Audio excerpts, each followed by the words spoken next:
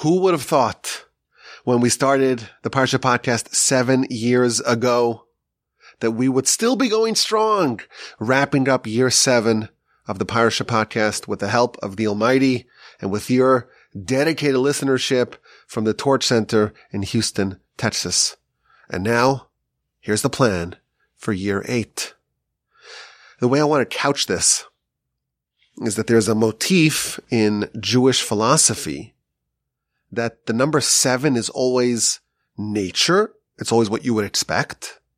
And 7 plus 1 is always supernatural. So we have the 7 days of the week, and then the 7 yearly cycle with the Shemitah.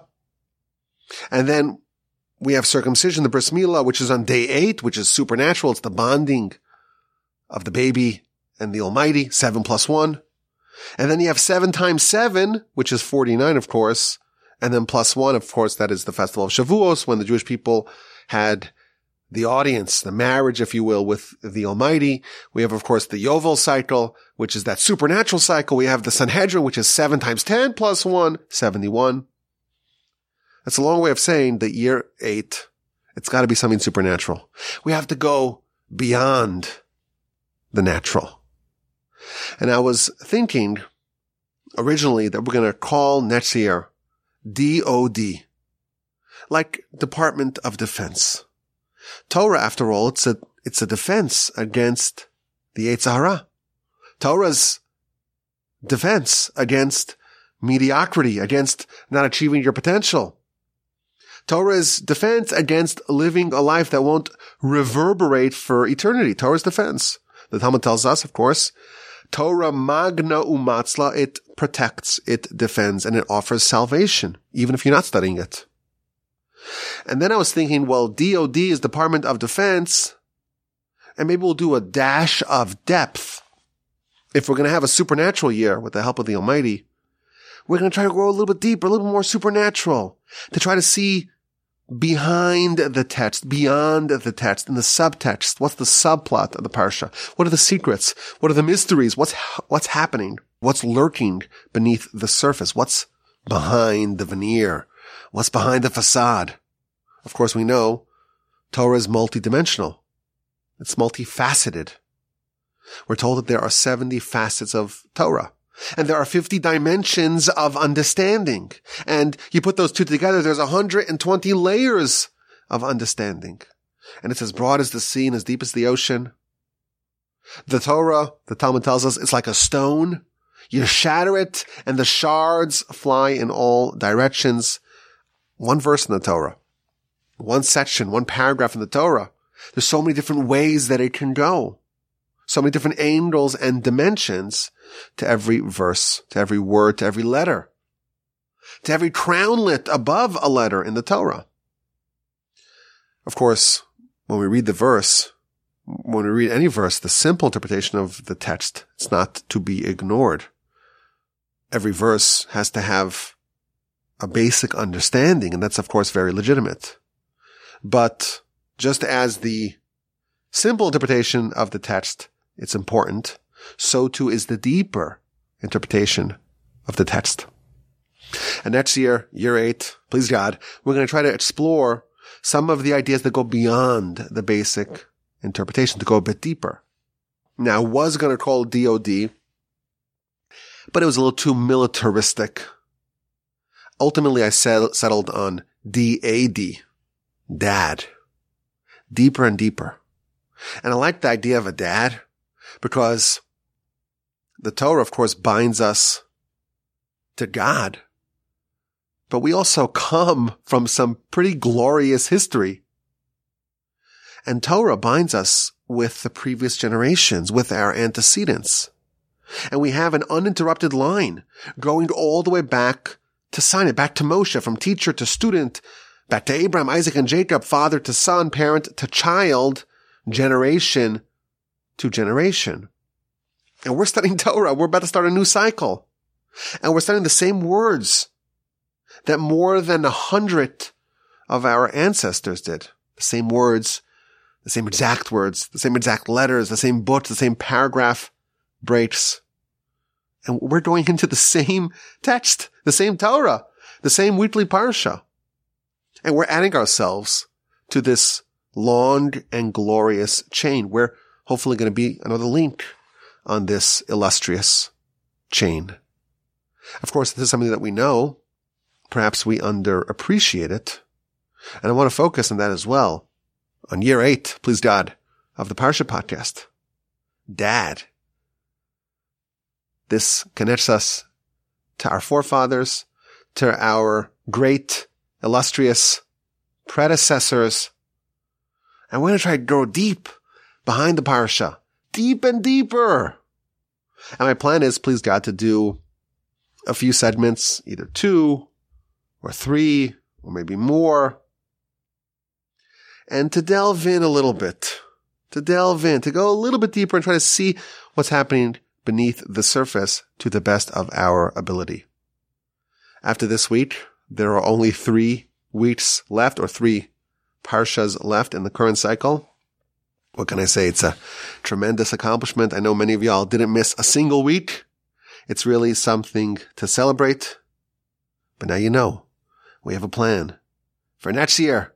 We're going to shake things up here a bit. The Parsha podcast will, with the help of the Almighty, continue. And now we know the format. Dad, deep and deeper. But now, we're still in year 7. And let's begin with Parshas Savo. I'm going to start off by saying something very audacious. This is maybe the most important Parsha podcast to date. Almost 7 years of this. 7 full years. What you are about to hear, it's going to be very vital, pivotal, imperative, critical for your life, for our life, for everyone's life. And I think in our time, in our age, in the modern age, this is particularly important. And what we're going to discover today, it's going to be something that, please God, will enhance and enrich our lives. Not just ideas. Of course, ideas are always important. And whatever you study in Torah, it's valuable. You wouldn't change it. You wouldn't exchange it for anything. But this will have a material, appreciable, substantial impact on our lives if we choose to accept it and to integrate it into our behavior. The Parsha starts off with Bikurim, the mitzvah of the first fruits.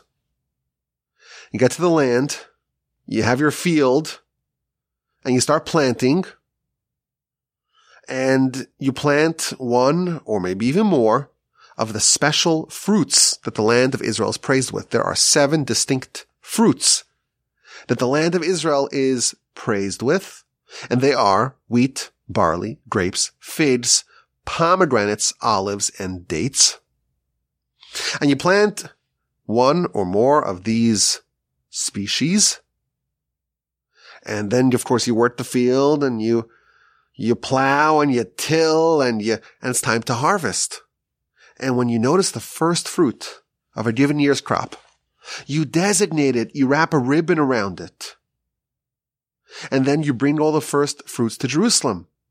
And you put in a nice decorative basket, and there's a whole procession, and you arrive in Jerusalem, and you bring it to the temple, and you present it to the Kohen, and there's a whole process of what you need to do. And you make this elaborate proclamation. This is one of the few mitzvahs in the Torah that has with it a specific text that you say when you fulfill the mitzvah. You proclaim this declaration. And you talk about the history of our family, going back to Laban and going down to Egypt. And when we arrived in Egypt, we were really small and we burgeoned and we grew into a great nation. But the Egyptians mistreated us and they tormented us and they made us work in very harsh conditions. And we cried out to Hashem, our God, the God of our forefathers. And he heard our voice and he saw our pain and he saw our suffering and he saw our torment. And he took us out of Egypt with a strong hand, with an outstretched arm, with great miracles and awesome signs and wonders, and brought us to this land. Of course, this is before the nation arrives in the land, but they're told what they need to do once they're in the land. He brought us to this land, and he gave us this land, the land flowing with milk and honey. And now I'm bringing the first fruits of my field, of the field that you gave me, and you place it before Hashem your God. You bow before Hashem your God. This is the fulfillment of the mitzvah. You take the fruits after you designated it. You bring it to Jerusalem in the nice decorative bag and the whole ceremonial ascent to Jerusalem. You give it to the Kohen, you wave it, and you make this very long proclamation. And then the section concludes that you will be joyous with all the good that Hashem gave you. This is the mitzvah of Bikurim. It's a very elaborate process. We have this unprecedented declaration. And I want to focus on the final verse in this section, where it says that you will be joyous with all the good that God gives you. What is the nature of this joy? Why is there this verse right after bringing Bikurim, the first fruits? And the verse tells us, you will be joyous. What's this epilogue to this mitzvah? You have this declaration, it's 6 verses of what the person who brings the Bikurim says, and afterwards, the verse tells us, you will be joyous with all the good that Hashem gives you. This is not part of the declaration. It implies that after you finish bringing the Bikurim, there is a byproduct of this, and that's joy.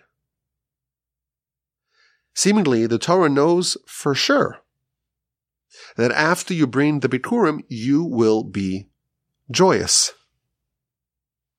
What does that mean? Maybe you won't be joyous. What is the connection between Bikurim, this mitzvah of the first fruit, and joy? Now, joy appears in another place in the Parsha. Actually, it's in 2 other places, but we're going to focus on one of them in a very different context. So we have Bikurim, and then the Parsha proceeds to talk about the tithing cycle and the bond between the nation and God, and all the things that we need to do on day 1 after crossing the Jordan, going to Mount Gerizim, Mount Abel, and all that whole process. And then the Parsha takes a very sharp turn. We have the blessings and the curses. If you do good, you will be recipients, the nation is told, of wonderful, bountiful blessings. But if you disobey God, we will be subject to the most vicious, horrific maledictions. It's a very difficult portion to read. It's very painful. It's very depressing to read. In fact, the custom is when it's read in shul, the reader reads it in a very low tone and very fast. If you're reading the Parsha with the reader, it's really hard to keep up. And then, right in the middle of these bone-chilling curses, we're given a reason. Why are we deserving of this terrible treatment? So the verse tells us, chapter 28, verse 47, why are we suffering in the event that we have all these curses, all these maledictions? Why are we suffering so much? Because we did not worship, we did not serve Hashem, our God, with joy and with a good heart when we had everything. The punishment, it's not for disobeying God. If you read the verse very carefully, you'll notice this is kind of disturbing. The punishment is not targeted for disobedience of God, but rather for the lack of joy while obeying God, while serving God. We did serve God, but not with joy. Evidently, joy is something that we are punished for not having. That's how you read the verse, 28:47. So, of course, this raises a question, and all the commentaries talk about it, of course. How can someone be punished for lacking an emotion? How can the lack of joy be something that we are held liable for? So we have the beginning of the Parsha and the Bikurim and this whole ceremony, and then we have the Torah testifying that when you're done, you'll be joyous. And then joy appears in a very different context in the admonition, in this terrible litany of curses that befall the nation. And we're told the reason, because we did not serve the Almighty with joy. What's going on? What is the Torah's view on joy? If we expand our scope, we'll see that the Torah's treatment of this emotion, of this experience of joy, it seems to be at odds with our understanding. The Talmud tells us, this is featured in the book of Tainus on page 29a, when the month of Av, that sounds funny in English, but there's a month in the Hebrew calendar, in the Jewish calendar called Av or Menachem Av. So the month of Av, when that month arrives, we diminish, we reduce joy. When the month of Adar appears, the month that's before Purim, before the month of Nisan, which has Pesach, Passover, when the month of Adar comes, then we increase joy. So the Talmud tells us that there are 2 months. In 1 month, we increase the joy, and in one, we reduce the joy. This is a very interesting citation. For one, we've pointed this out in the past. This Talmud is telling us that we always have to be joyous. The only question is it more, is it less? Are we adding or are we reducing, but we're never eliminating joy completely? But the subtext of this Talmud is that joy is completely manipulable. It's a dial. You could spin it in this direction, increase it, ramp it up. You could spin it in the other direction, ramp it down. You want more joy? You rotate it like this. You want less? Then you rotate it in the opposite direction. It's completely in our hands. It's completely up to us. And therefore, in this month, okay, you move it of notch this direction. And in that month, you change the direction and you spin it the other direction. That is what the Talmud is telling us. And this is a very radical concept. And it violates our understanding of joy. For us, joy, it's not something that you can manipulate. It seems random. It seems out of our control. If I have a good day and things are working out and my team wins and my favorite politician has a good zinger by the debate and it's nice weather outside and I make a good deal in business and the show that I watch is funny. If I have a good day, well, then I'm joyous. If I have a bad day, well, I'm liable to be less joyous. That's, I think, I don't want to judge you, but that's my sense of how society today views this subject. Oh, I had a bad day, so I'm depressed. I'm sad. Oh, things didn't work out, so I'm sad. Oh, things are great. I'm so happy. I'm so joyous. Again, without making any statements that are universal, it seems like that's how society views the concept of joy. The Torah disagrees with this premise. The Torah tells us that there's a dial of joy. You can manually turn it in whatever direction you want to. There's a way to increase joy. You want to be more joyous? Turn it in this direction. And there's a way to be less joyous. You have a joystick. And depending upon which direction you spin the dial, so to speak, that will determine the level of joy that you have at that time. According to the Torah, you can decouple joy from circumstance. Circumstances, it can have no bearing on our state of joy. So what is the Torah's understanding of this whole subject of joy? And why does Bikurim, after Bikurim is over, it automatically triggers joy? And then we have how someone could be held accountable for a lack of joy. How do we turn this dial? How do we increase it during the month of Adar and decrease it during the month of Av? What is the mechanisms by which we turn the dial? So it's obvious to us, of course, why this is something which would be very valuable to know. We started off by saying, this is such an important podcast. You have to listen very carefully. This is our setup. We all want to be happier. We all want to be more joyous. We'd love to be more joyous. Who doesn't want to be more joyous? Who doesn't want to know the secret of the dial of joy? Everyone wants to remove moodiness, fickleness, circumstances from their state of being, from their temperament, from their equilibrium, from their state of joy. So this is an important subject for all of us. It's obvious. If we happen to be someone, a person who wants to advance in our life, wants to advance in our understanding, the Kabbalists tell us that there's nothing that impedes understanding as much as sadness. Sadness is destructive and holds a person back. And I think in our society, this is a very germane and topical subject. There is today a sadness and hopelessness epidemic. I read a study from the CDC from the years 2009, not so long ago, to 2021. The share of American high school students who say they feel, quote, persistent feelings of sadness or hopelessness.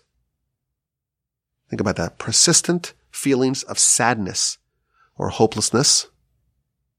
It rose from 26%. So 1 out of 4 people or high school age kids is saying that they're just persistently feeling sad or hopeless. It went up to 44%. Almost half of the high school age children in America feel persistently sad or hopeless. This, unsurprisingly, is the highest level of teenage sadness ever recorded. For some reason today, when we have incredible material abundance, somehow joy, exuberant, consistent joy, it seems to be harder and harder. We all want to be more joyous. We want to be in control of our emotions. And now we can learn the secret. And I'll tell you something interesting. We spoke a few months ago. I don't know, the months and weeks kind of bleed into each other. We spoke about how we have 10 verbs for prayer. You remember that?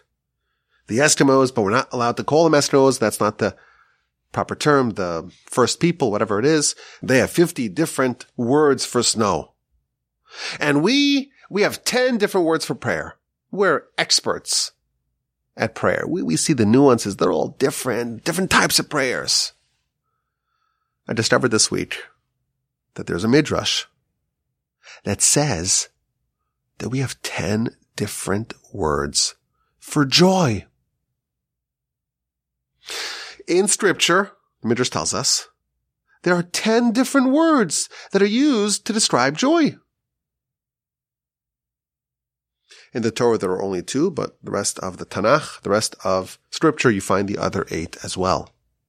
And I found all sorts of fascinating literature to try to differentiate. What is the difference between Rina and Sahala and Chedva and Ditza? These are all Hebrew words.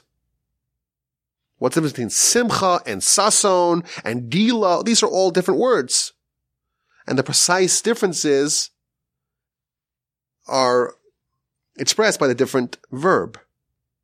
Our sages were such experts in joy that they're able to see the nuances in the different types, the precise differences, the subtle differences between all these different types of joy.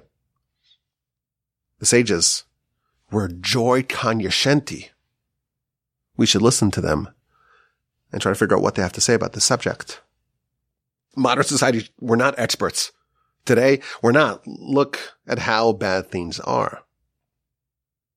So what is the secret of joy? What's this dial? The Parsha starts off with Bikurim, the first fruits. and you bring it to Jerusalem, and there's this whole elaborate ceremony in this decorative basket, and you bring it to the Kohen, and bring it to the temple, and you wave it, and you thank God, not just about the fruits, but go back to Laban and the history and down to Egypt, and he heard our prayers. And then you mention, well, he brought us this land flowing with milk and honey, and now we finally have some fruits, and we want to thank God. Rashi tells us something very, very important. Rashi explains, what is the sentiment of this mitzvah? V'amarte elav, you should say, she'eincha kafui tova, that you are not an ingrate. The emphasis of this mitzvah, the sentiment behind this mitzvah, Rashi tells us, is that when God gives you crops, when your fields, they yield fruits, you thank God. And you display your gratitude by taking that first fruit, by taking the bikurim and bringing it to the temple in this elaborate ceremony, in the decorative basket, and the song and pomp and ceremony and this declaration. That is the idea behind this mitzvah. Now, what if a person has a very small yield? The bounty, it's kind of tiny. He really doesn't have a lot. He barely squeezes by. He's living on the brink of starvation, but he does have some fruits. He has some wheat, some barley, some grapes, etc. Does he still bring bikurim? And the answer is yes. He too takes a decorative basket and this whole elaborate ceremony, and he still makes the declaration, the 6 verses, and he's still expressing appreciation and gratitude to God for what God gave him. And the scale doesn't matter. No matter how much or how little he gave you, this mitzvah instructs you to take the first fruits, that first flowering of your labor. You worked so hard and you sweated so much. And that first dollar, that first fruit, that first result of all your hard work, you bring it to Jerusalem and you express your appreciation to God. Bikurim is about expressing gratitude for what you have, for what you got, regardless of how it compares to your neighbor, regardless of how you wish it would have been bigger, grander, more. You hope for something bigger, a bigger yield. You wished you had more. Regardless of all of that, Bikurim is about focusing on what you do have and appreciating it and expressing gratitude for it. Focusing on what you do have and not for a second on what you don't have. And taking what you have and going to celebrate with it in Jerusalem and giving it to the Kohen and expressing gratitude. That 6-verse proclamation. That's Bikurim. And after you do that process, the verse announces you will be joyous with what Hashem gives you. Right after a Bikurim process comes joy. And where's the joy coming from? What's the cause? What's the impetus? What's the catalyst for this joy?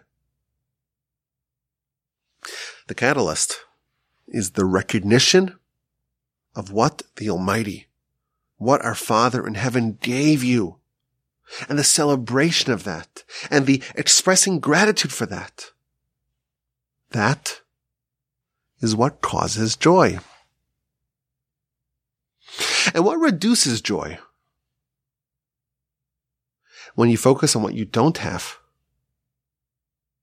Even if you have a lot, you could still be very sad. This may be surprising for people that have a little. But not everyone who has a lot is happy, and not everyone who has a little, of course in relative terms, is sad. Even if you have a ton, you could still be sad if you focus on what you don't have. If joy is the byproduct of bikurim, anything that resembles a bikurim-like process.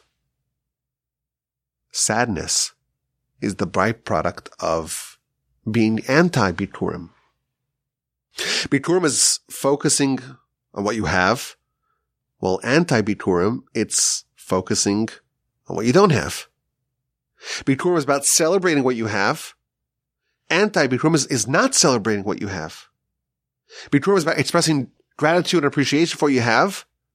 And anti-bikurim is not expressing gratitude and appreciation for what you have. And this is the dial of joy. And this is how you manipulate it. You want to increase joy? This is what you do. You channel the first fruits. Again, we cannot bring the first fruits today. We don't have a temple. Most of us are not farmers. And we're not in Israel. There's a whole host of reasons why we cannot fulfill this mitzvah. Rashi tells us what is the sentiment that's being expressed here. And the verse tells us what is the result of that.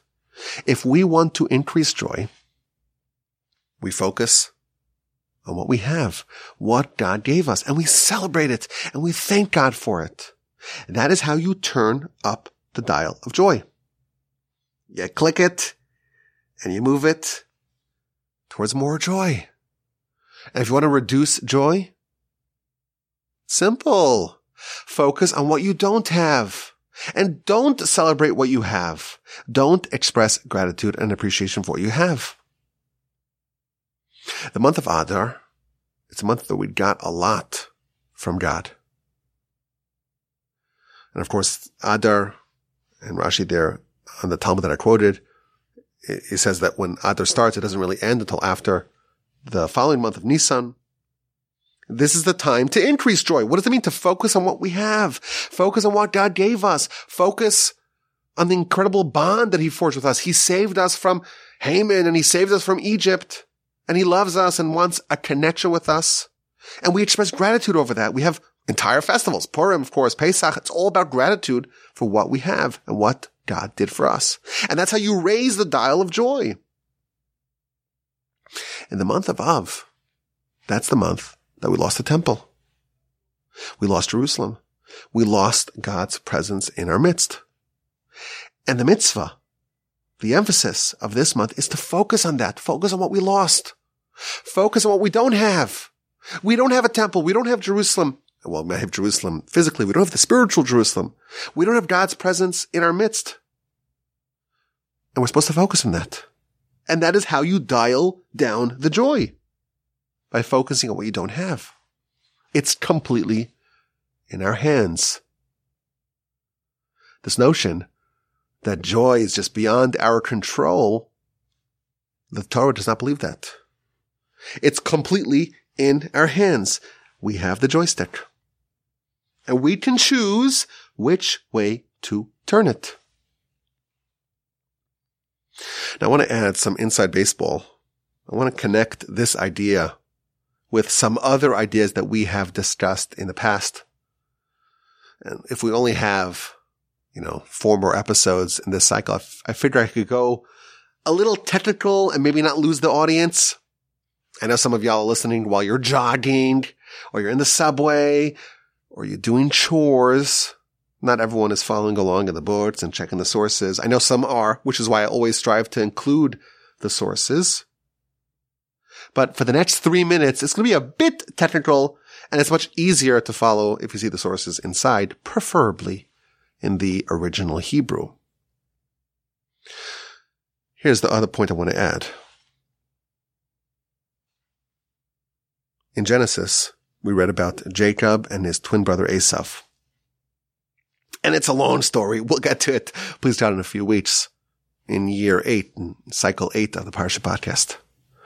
But Jacob is younger, and he somehow gets the blessings, and Esav is not happy about that. He wants to kill him, and he has to flee, and then they eventually reunite 20 years later.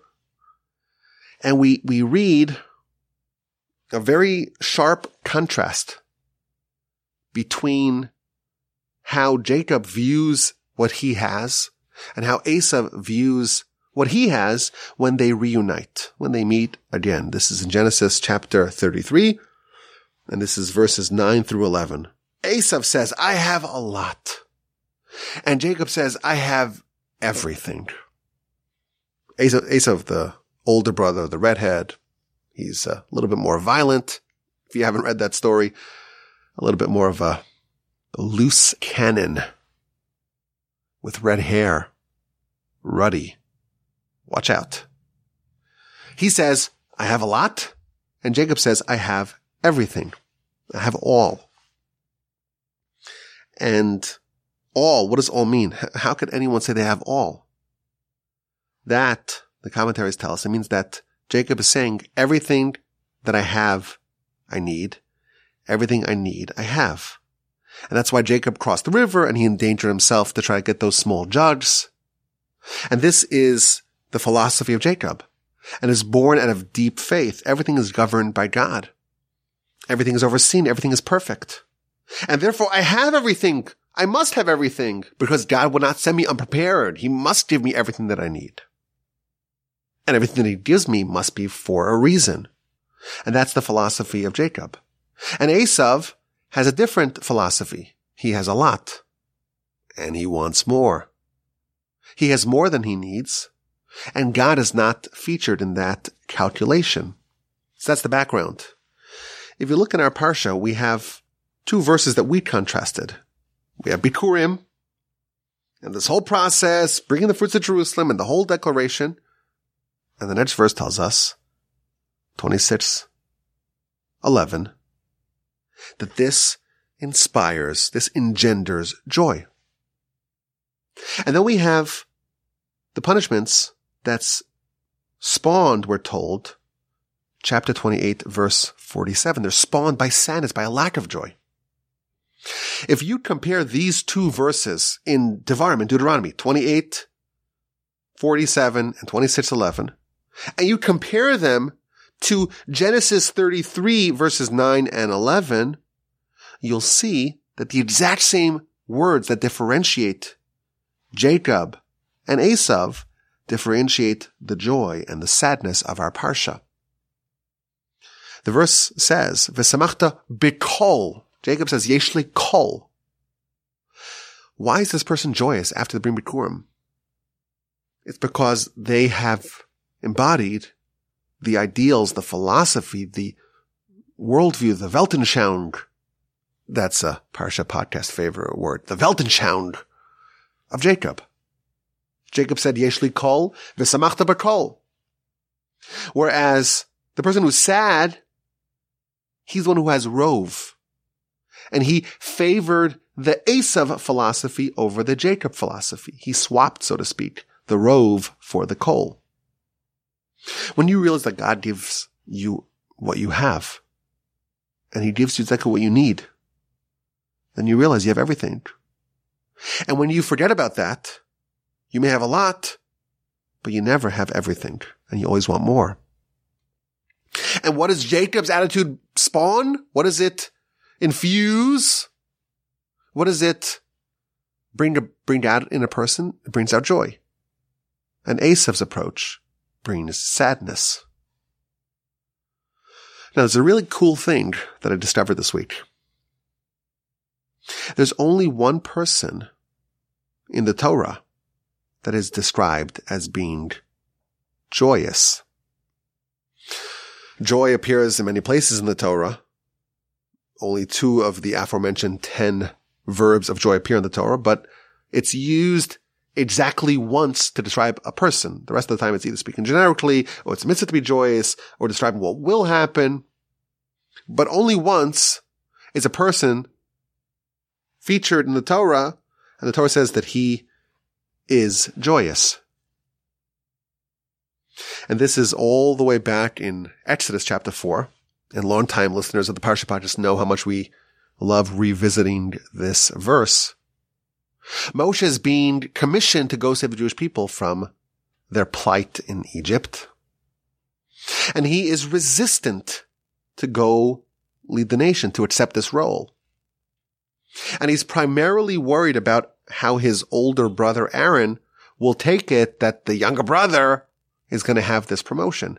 And God gets angry with Moshe. I think this is chapter 4, maybe verse 14 of Exodus. And God tells Moshe, you worried about Aaron? He's coming towards you, and when he sees you and he realizes that you were promoted and he was not placed on that same pedestal, he'll see you and he'll be happy in his heart. Don't think that he's upset, that he thinks that he was passed over. He'll be happy. He'll be joyous in his heart. And Rashi says that Aaron, in fact, was joyous in his heart. And that's why Aaron merited to wear the breastplate of the high priest on his heart. So isn't it fascinating that the only person who the Torah describes as being joyous is Aaron? And what's he joyous about? What did he get that made him so happy? Well, he's joyous about his demotion, or his relative demotion compared to Moshe. He's joyous in what he doesn't have. How's that possible? That is the attitude of Jacob. It's a deep recognition that what I have, I got from God. And what I need, God gives me. And what I don't need, well, that I don't get. That is the attitude of Jacob. And that attitude begets joy. And Rashi tells us that because of this, he merited the breastplate. Aaron is worthy of bearing the sons of Jacob on his heart. He embodies the spirit of Jacob, and therefore the tribes of Jacob, they rightfully rest upon his chest. We're towards the end of the 7th cycle of the Parsha podcast. I know that by now you could handle some real talk. I'm talking to myself here as well. Sadness is a choice. Sadness is a choice. Joy is a choice. And we all have a dial. And we can manipulate it. You want to be sad? It's very, very easy to do. You want to be joyous? It is doable. It's not just the product of circumstances. Now, we're not utopian. We're not Pollyannish in our view of the world. And we realize that sometimes bad things happen, painful things happen. The Torah does not believe that when something bad happens, God forbid, we should be sad. The only time we're told to be sad is when we realize that we don't have the temple and focus on what we don't have, and therefore you should be sad. Even during hard times, you could be joyous. We know the Talmud tells us that a precondition for prophecy is joy. If you're not joyous, you cannot be a prophet. In chapter 4 of the book of Jonah, which, please God, we will read on Yom Kippur, Jonah tells God that he was so pained, he'd rather be dead. That sounds like depression. That sounds like sadness. But if God's talking to him, that means that Jonah's experiencing prophecy. And prophecy is only possible if there's joy. So how is Jonah talking to God and saying, I'd rather be dead? This is an insight. When there's pain, it doesn't necessarily mean there has to be sadness. There has to be depression. That's not necessarily the appropriate response. We're trained here. You can bear pain with joy. Jeremiah, he wrote the most depressing book of the Tanakh, Eicha, Lamentations. And he wrote it with prophecy. It must be he wrote it with joy. Could he be crying and be joyous? Could he be grievously pained and joyous? Jeremiah says yes. Even, God forbid, if we have hard times, it could be full of joy. It could be with the realization that the Almighty has a plan for you and we don't necessarily understand it, but we can rely on Him and we know that it's for our benefit. And we can focus on what we do have and the fact that we still have life and this flicker of opportunity within us and how incredibly lucky we are to be in such a state. How much would people give up to have another day of life? those who are no longer with us. Our Parsha starts off with Biturim. And this is the recipe for joy. This is how you move the dial of joy in that direction. Focus on what you have. Don't compare it to what someone else has.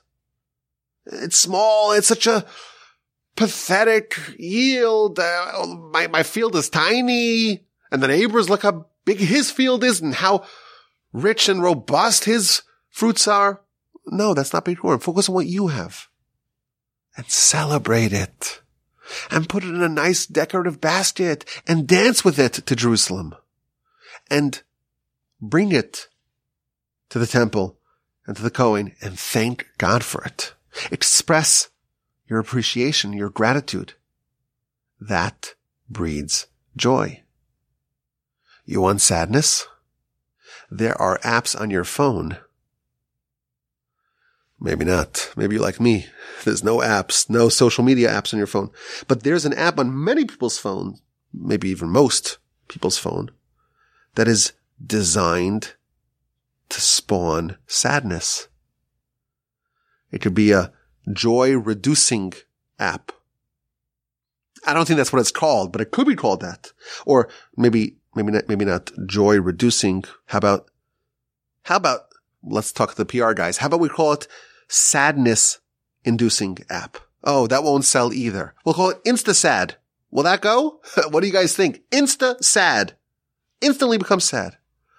You can open it up and you'll see everyone else and all that they have. And everyone's looking perfect. And they're all having tons of fun that you're not having. And they're all so talented and so beautiful and so amazing.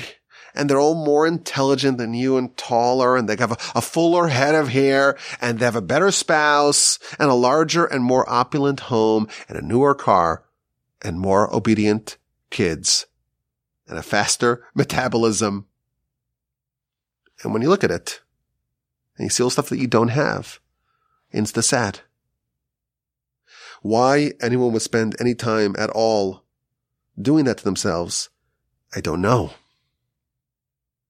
But let me ask you a question. If half of American teenagers feel persistent feelings of sadness and hopelessness, half of them, so much sadness. Maybe this is the reason everyone's turning the dial of joy all the way to the sadness. Is it a shock that everyone's sad? If everyone's spending so much time looking at other people and salivating at what they don't have, of course, people are going to be sad. Isn't that a shame? If we have gratitude and we celebrate what we have, that begets joy. I heard a story from the COVID era. There was an 87-year-old man who had a bad case of COVID, and they put him on a ventilator, and he was kind of hanging between life and death. And ultimately he pulled through. And they took him off the ventilator after 2 weeks, and he survived. Wow, thank God. And they said, okay, well, here's the bill. Here's the bill for your hospital stay, $10,000. And the man started crying. And they felt bad. Maybe he doesn't have the money. I don't know. Medicare, Social Security. Let's cut off some of the money. We'll do half. And the man's sobbing. Oh, we'll do a third. And he tells him, I'm not crying over the fact that it's going to cost me a lot of money, but now I have a price tag. How much does 2 weeks of breathing cost? 2 weeks of breathing costs $10,000. I've been around for 87 years. How much breathing did I do for free? And how I didn't appreciate it. If you are breathing, the Midrash tells us, every time you breathe, you have to sing a praise to God. All the soul should thank God, says the Midrash. The soul, the word for soul in Hebrew is neshama. And that's hinting at the word neshima, which means a breath. Every breath you have to thank God. We have so much to be thankful for. You breathe, I don't know. Some people will breathe more intensely. If you're recording a podcast, you're like breathing a lot, like that all the time, because maybe you're nervous. I don't know. If you're panting, you're running, you're breathing a lot more. But what is it, like 15 times a minute? 18 times a minute? What is it? If you try the Wim Hof method, you could go a few minutes without breathing. I don't know. Everyone's different. But we have so much to be thankful for. So much. We have so much. If you are fortunate enough to have 10 fingers and a heart that's beating tens of thousands of times a day and eyesight and the ability to think and to have relationships and to have smiles and to have a good job and to have a loving family. Not everyone has everything, but everyone has something to be joyous with. And if you want to be happy, you want to be joyous, we're told it doesn't matter how much you have. It matters, do you have everything or not? Do you focus on what you have? Do you celebrate it? Do you thank God? Do you express your appreciation for that? If you do, you will be joyous. We all want to be joyous. Somehow our society, contemporary society, is just very bad at this. Our sages were experts. And there's no reason why we shouldn't be joyous every day. Exuberant every day. We could do it. And when we do it, we could say, "Atta joy." And now we know how. Okay, let's end off the podcast before we get into too much trouble here with a sharp question. The verse tells us, this is in the Blessings, 28:6. Baruch ata b'voecha. Blessed are you when you come, and blessed are you when you leave. We have this whole section in the Parsha where we have the blessings and the curses, and it starts off with some blessings. And it tells us that if you are deserving of blessings, you'll be blessed when you come and blessed when you leave. What does that mean? So Rashi says, you will be blessed, that when you leave the world, you'll be as free of sin as when you came to the world. Blessed are you when you come, blessed are you when you leave. What does that mean? When you come to the world, you're blessed because you're free of sin. Baby born has 0 sins. And you will be blessed when you leave, because when you leave, you will also be blessed. You'll also be free of sin. So there are some questions here. First of all, in the curses section of this blessings and curses, there's the inverse of that. This is 28:19. Cursed are you, God forbid, when you come, and cursed are you when you leave. So how would you read that? Because if blessed when you come means blessed when you come to the world, even someone who is a sinner comes to the world free of sin. So Rashi's interpretation would have a problem. How would you understand the inverse of that? But on the substance of the matter, we have a blessing here in the Torah that you are blessed, that you're blessed when you come and blessed when you leave. When you come to the world, you're blessed because you're free of sin. And when you leave, you will also be free of sin. Wait a minute. Don't we have a concept of free will? Don't we believe that there can't be a divine blessing that you'll be free of sin?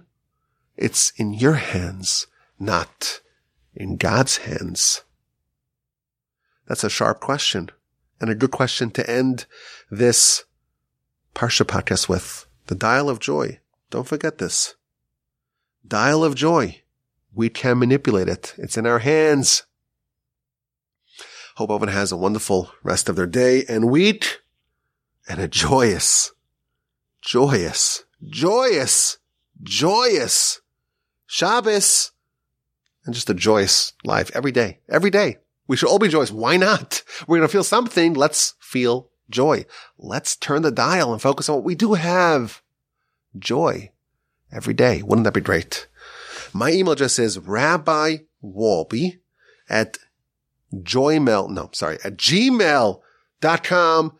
I look forward to your questions, your comments, and your feedback. And please God, with help Almighty, we will talk again with great joy, please God, next week.